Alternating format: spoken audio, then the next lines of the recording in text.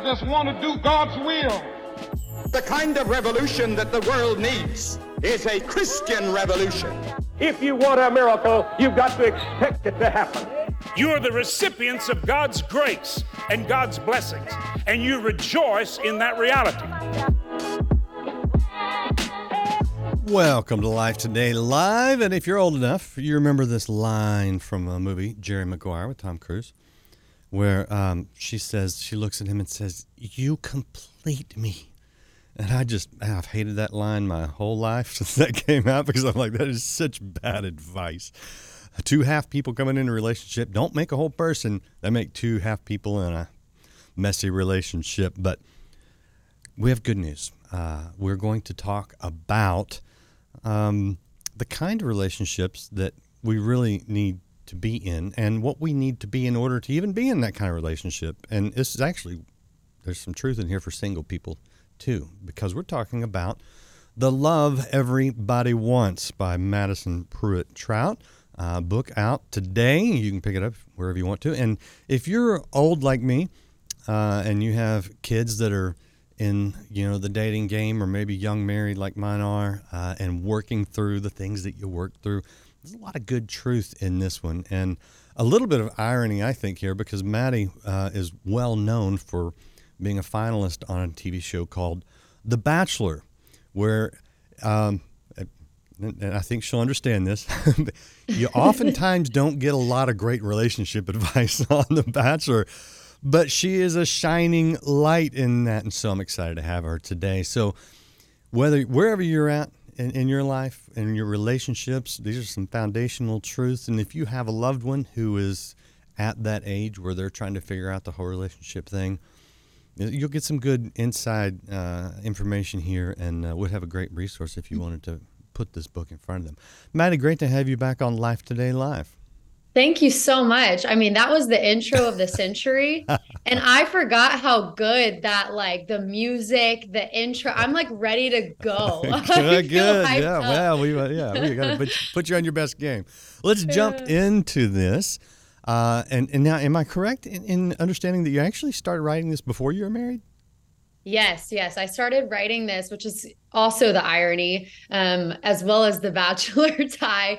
But I started writing this book single, and just honestly wrestling with the Lord and not feeling very content in my season of singleness. And so I really started writing this book kind of just as a therapy to myself, just reminding myself of just the truths of God's promises and word when I'm not getting what I want, and just reminding myself of just his goodness and that he's more than enough. And so I started writing really with that perspective, writing to my single self, writing to myself in a waiting season, being the bridesmaid and never the bride. And then through the course of writing this manuscript, it was crazy. I actually ended up meeting my now husband. And so it was just by the grace of God, got to write a relationship book from every single perspective of single, dating, engaged, and married, and finished the manuscript a couple of months after we got married. We've been married for almost a year now. So it's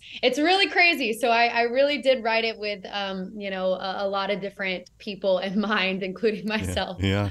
That's a great perspective, actually, walking through the process. Are you happy in your marriage now? I'm so happy. Oh, it's the best. It really is the best. So I touched on this in the intro, but there is a truth that, I was trying to get through with my kids, and sometimes as a parent it's frustrating because, we have a little bit of perspective because we've made the mistakes that many younger people are making. But this idea that you have to find somebody to be complete is just a terrible starting place. What did you realize in dealing with your singleness and then going into the marriage? Yeah, man, I definitely fell into that category of looking for someone to complete me for a lot of the time, which is why I felt so not satisfied and whole and complete in my season of singleness, and why I struggled in my season of singleness for a long time. But I just remember having this moment of realization one day as I was probably praying for my future husband, and just like, God, if you love me, send him to me. And I just had this realization, and I just felt like the Lord just laid on my heart, like, Maddie, you're looking for the right thing, but you're just taking it to all the wrong places. You're trying to find something in a relationship with someone else that only I ultimately can give you.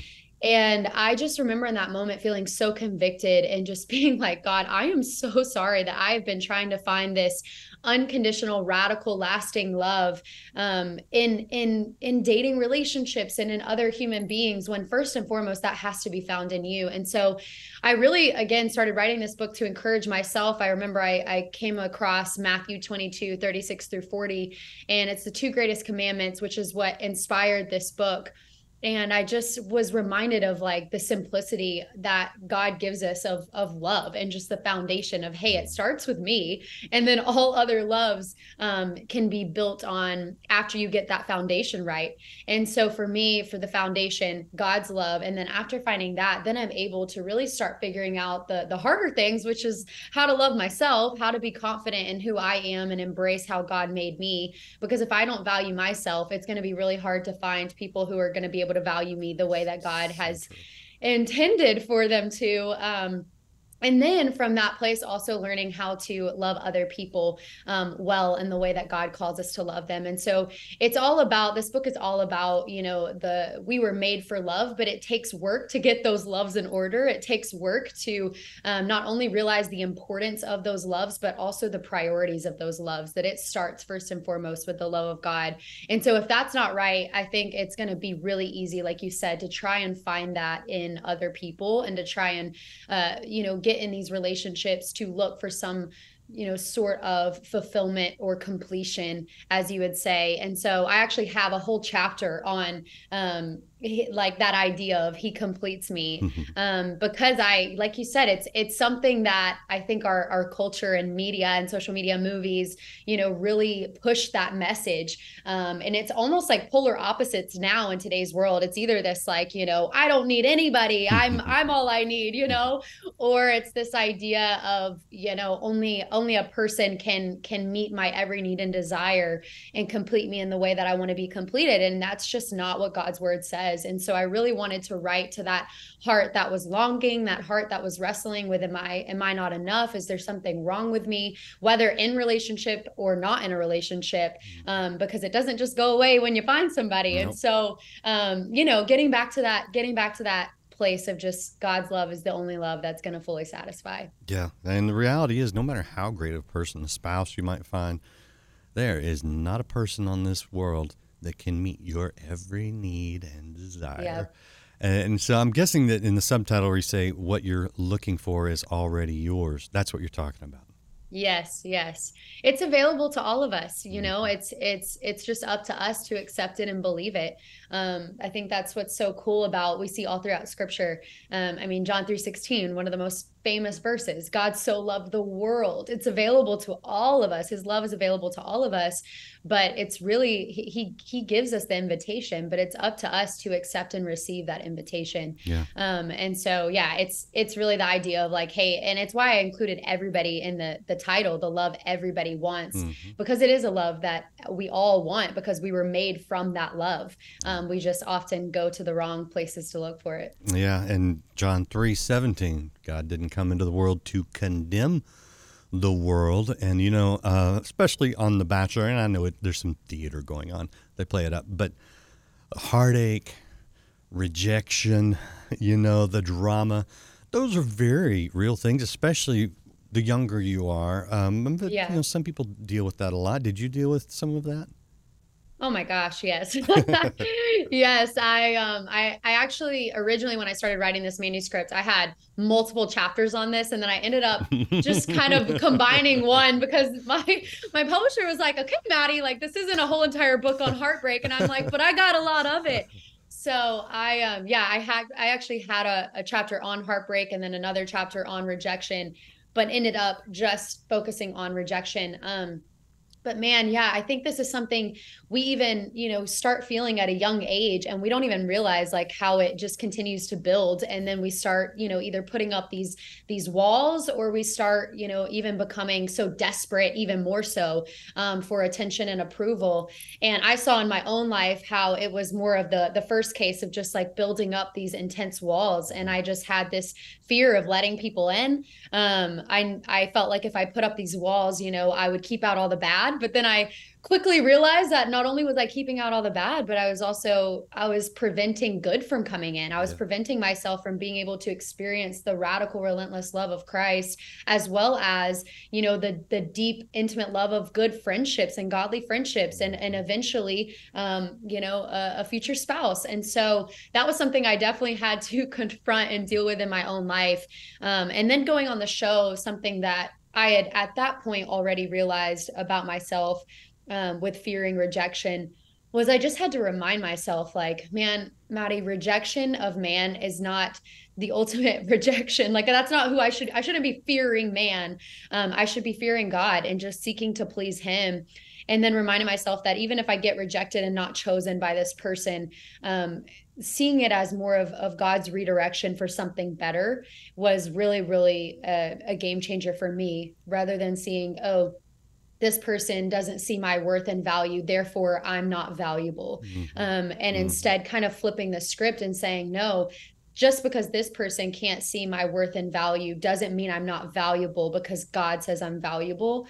And so I would even encourage, the girls on the show, if you don't get a rose, if I don't get a rose, if we don't get another date, that doesn't mean you're not worth it and you're not valuable. It's just God's redirection to something better, and God's protection that this wasn't his best for you. Yeah. And so that's something I've tried to carry a mindset into all things, because that translates into, fearing rejection in jobs, fearing rejection with family and friends. And so I've tried to really keep that perspective in all, walks, in all areas of life. And, that dovetails into another thing that you touch on, and this is especially critical in marriage. And, something I'm screaming at my daughters when they were going through this season of life. But I think it also, it ties into friendships. It could even tie into what church you're at, certainly your job. And that is this idea of settling for less than what God has in store for you.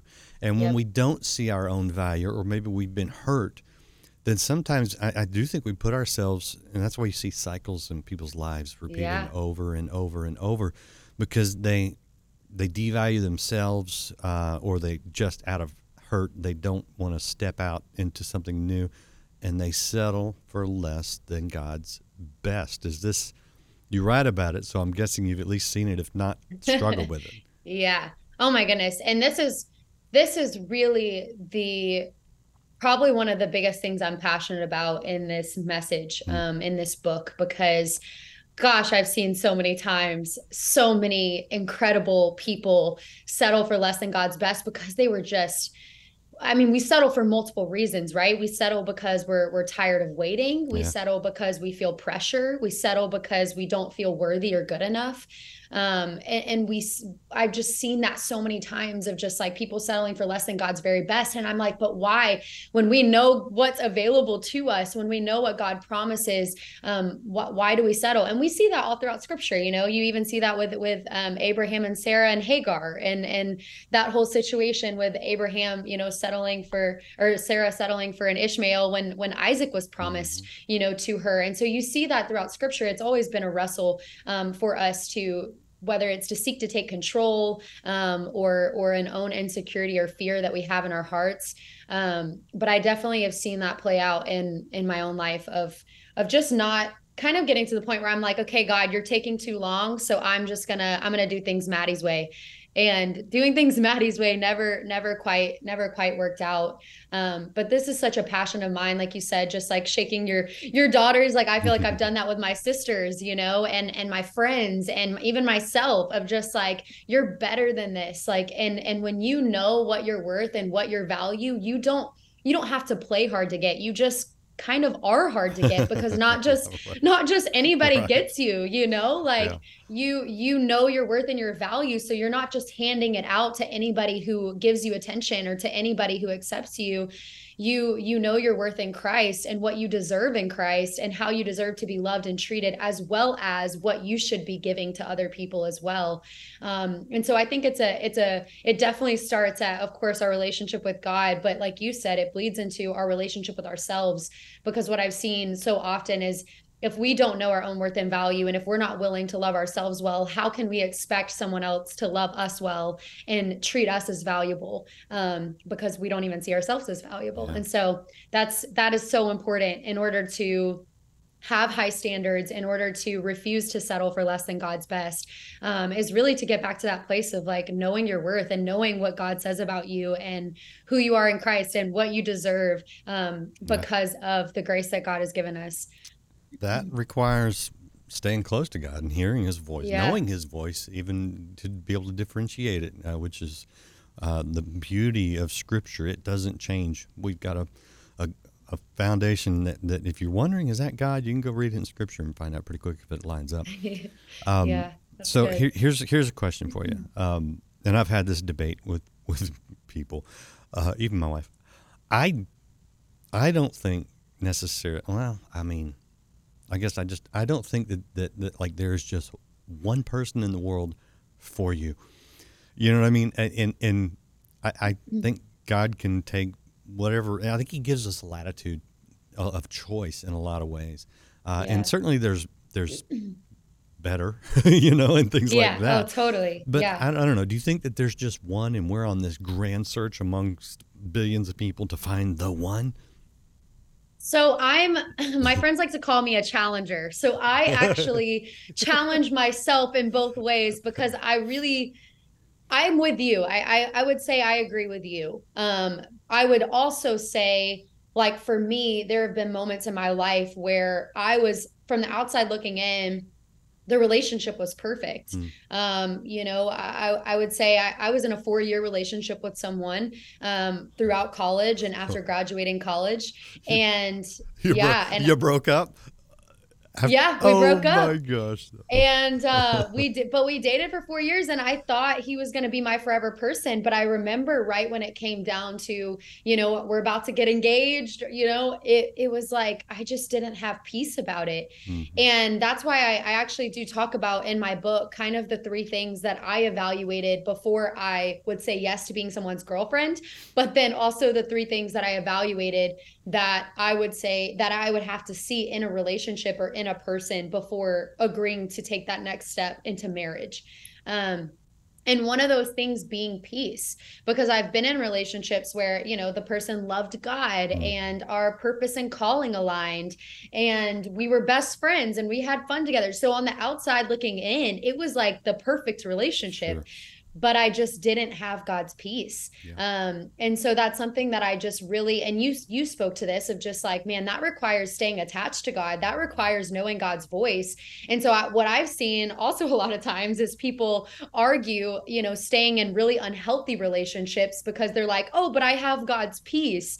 But I feel God in it. And it's like, no, if it doesn't align with God's word, and you're not, if you're spending time with someone and they're pushing you further and further away from Jesus and further away from the people that, know you the best and love you the most, and those people are seeing red flags and have, doubts and questions, and like, you're just in denial and you're like, no, but I feel God's peace. That's probably not God's peace. Right. That is probably just your flesh trying to make excuses because you don't want to, take the hard step of breaking up. But the peace I'm referring to, in this particular situation, there was nothing wrong. He was an amazing guy. It would have been fine. God would have blessed the relationship. I think we would have had a good marriage, truly. When I prayed about it, I felt a lack of peace to say yes and get married. And really now looking back, I'm so grateful. I mean, my life would look so different now had I just got married right out of college and, not gone on The Bachelor. And I wouldn't be talking with you today. I wouldn't have probably written 2 books. I wouldn't be, of course, married to now my husband, the love of my life. And so So it's really crazy to think about it that way. But I'm with you. I really do think that God is sovereign, but he also gives us free will. And I think that does take the pressure off of things. Had I decided, God, I'm going to marry this guy, I'm going to move forward in this relationship, I still think God for sure could have blessed that. I just think my life would look so different. And so it just required me to really lean in and listen to the Spirit. Oh yeah, it definitely would have looked different. Wait till you start having kids, and you're like they wouldn't have been here. That's just a whole weird thing to go down. All right, I want to show people the book. This is The Love Everybody Wants. You can pick it up wherever you get books, or you can go straight to the website. It looks like this, theloveeverybodywants.com. And again, if you got kids, grandkids, whatever, going through some of these things, let them hear from someone a little closer to their age sometimes. It's funny, I would tell my kids things, and then they would maybe hear it from someone, at college or somewhere else, and be like, this person told me that. I'm like, I've been telling you that for years. Sometimes we need other people in our lives and in our children's lives to sometimes get the message through. And that leads me to, so I've been married 32 years, over 32 years now. Got married a week after graduating college, right? It's been 25 of the best years of my life. No. Yep. No, I'm like, let's dive into that. Yeah, right. No, it's fabulous. My wife, I credit her more than myself by far. Here's where I got into some dissatisfaction in my marriage. I expected way too much from her. She was busy raising 4 kids, a wife, a mother, a homekeeper. She was 24/7 on the job all the time, and yet I wanted somebody to, I wanted a buddy. Hey, let's go snow skiing. Let's go. She's like, we have 4 kids. Who's and that led to some frustration because I wanted her to be everything to me, and I think we can fall into that pretty easy. And I've realized that, I got my ski buddies now, and they're all guys. They're all godly guys. They're good influences. We strengthen each other, and we do. We go on vacation every year. We go snow skiing. Tends to be the one. I've also got some guys I hang out with. This past Labor Day weekend, we have our fantasy football draft where I drive 5 hours to another town, see a bunch of old college buddies from Oral Roberts University. We encourage each other, but we also we get the guy time in. Yeah. Are you to the point? Do you have those good godly women relationships in your life? Yeah, I do. And there's so many good things you said in there. That one thing I want to address really quick because it was so good, that I wrote about in my book, talking about when you make someone your everything, you lose everything else. And I have realized that about myself so many times. And that, again, that can be, I don't know, a family member, a spouse, a friend. But when we let someone else replace who God is meant to be in our life, it feels like everything else becomes disconnected, confusing, frustrating. And so I've learned within my marriage, man, the healthiest that our marriage is, and it sounds so simple, but it's just so true, is like the healthiest our relationship is when we are both separately and individually getting completely filled up by God. Yep. And just going before him, like first thing we do in the mornings. It's funny. I can look back and early on, we're only still like 10, 11 months in, and early on in the first couple of months, we would try and have breakfast together in the morning before either of us have had our quiet time and time with God. And we would get into these stupid little fights. And I'm like, why are we fighting? And I just realized, man, I haven't died to myself yet. And I haven't been filled up with the Spirit yet. I'm already full of the Spirit, but like that fresh filling and that like renewal of my mind. Bread, yes. Yeah. And just like reminding myself of just God's truth and how to serve others above myself.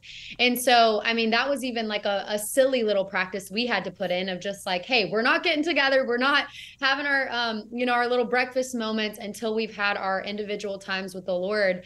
And even though that's so simple, I think that has just been a very small example of like a bigger picture, of us really going to God first. I think it's really easy in any situation to go to another person first. But for me, it's that Matthew 6:33 verse, like seek first his kingdom and his righteousness, and everything else will be given unto you. And so for me, it's like, hey, it starts with the Lord. So I've realized that. But to answer the second part of your question, I have found those good friends and those good girlfriends. And that has been so transformational in our relational health, as well as just having that community. Our church has like a community group, life group, small group. I know every church calls it kind of something different.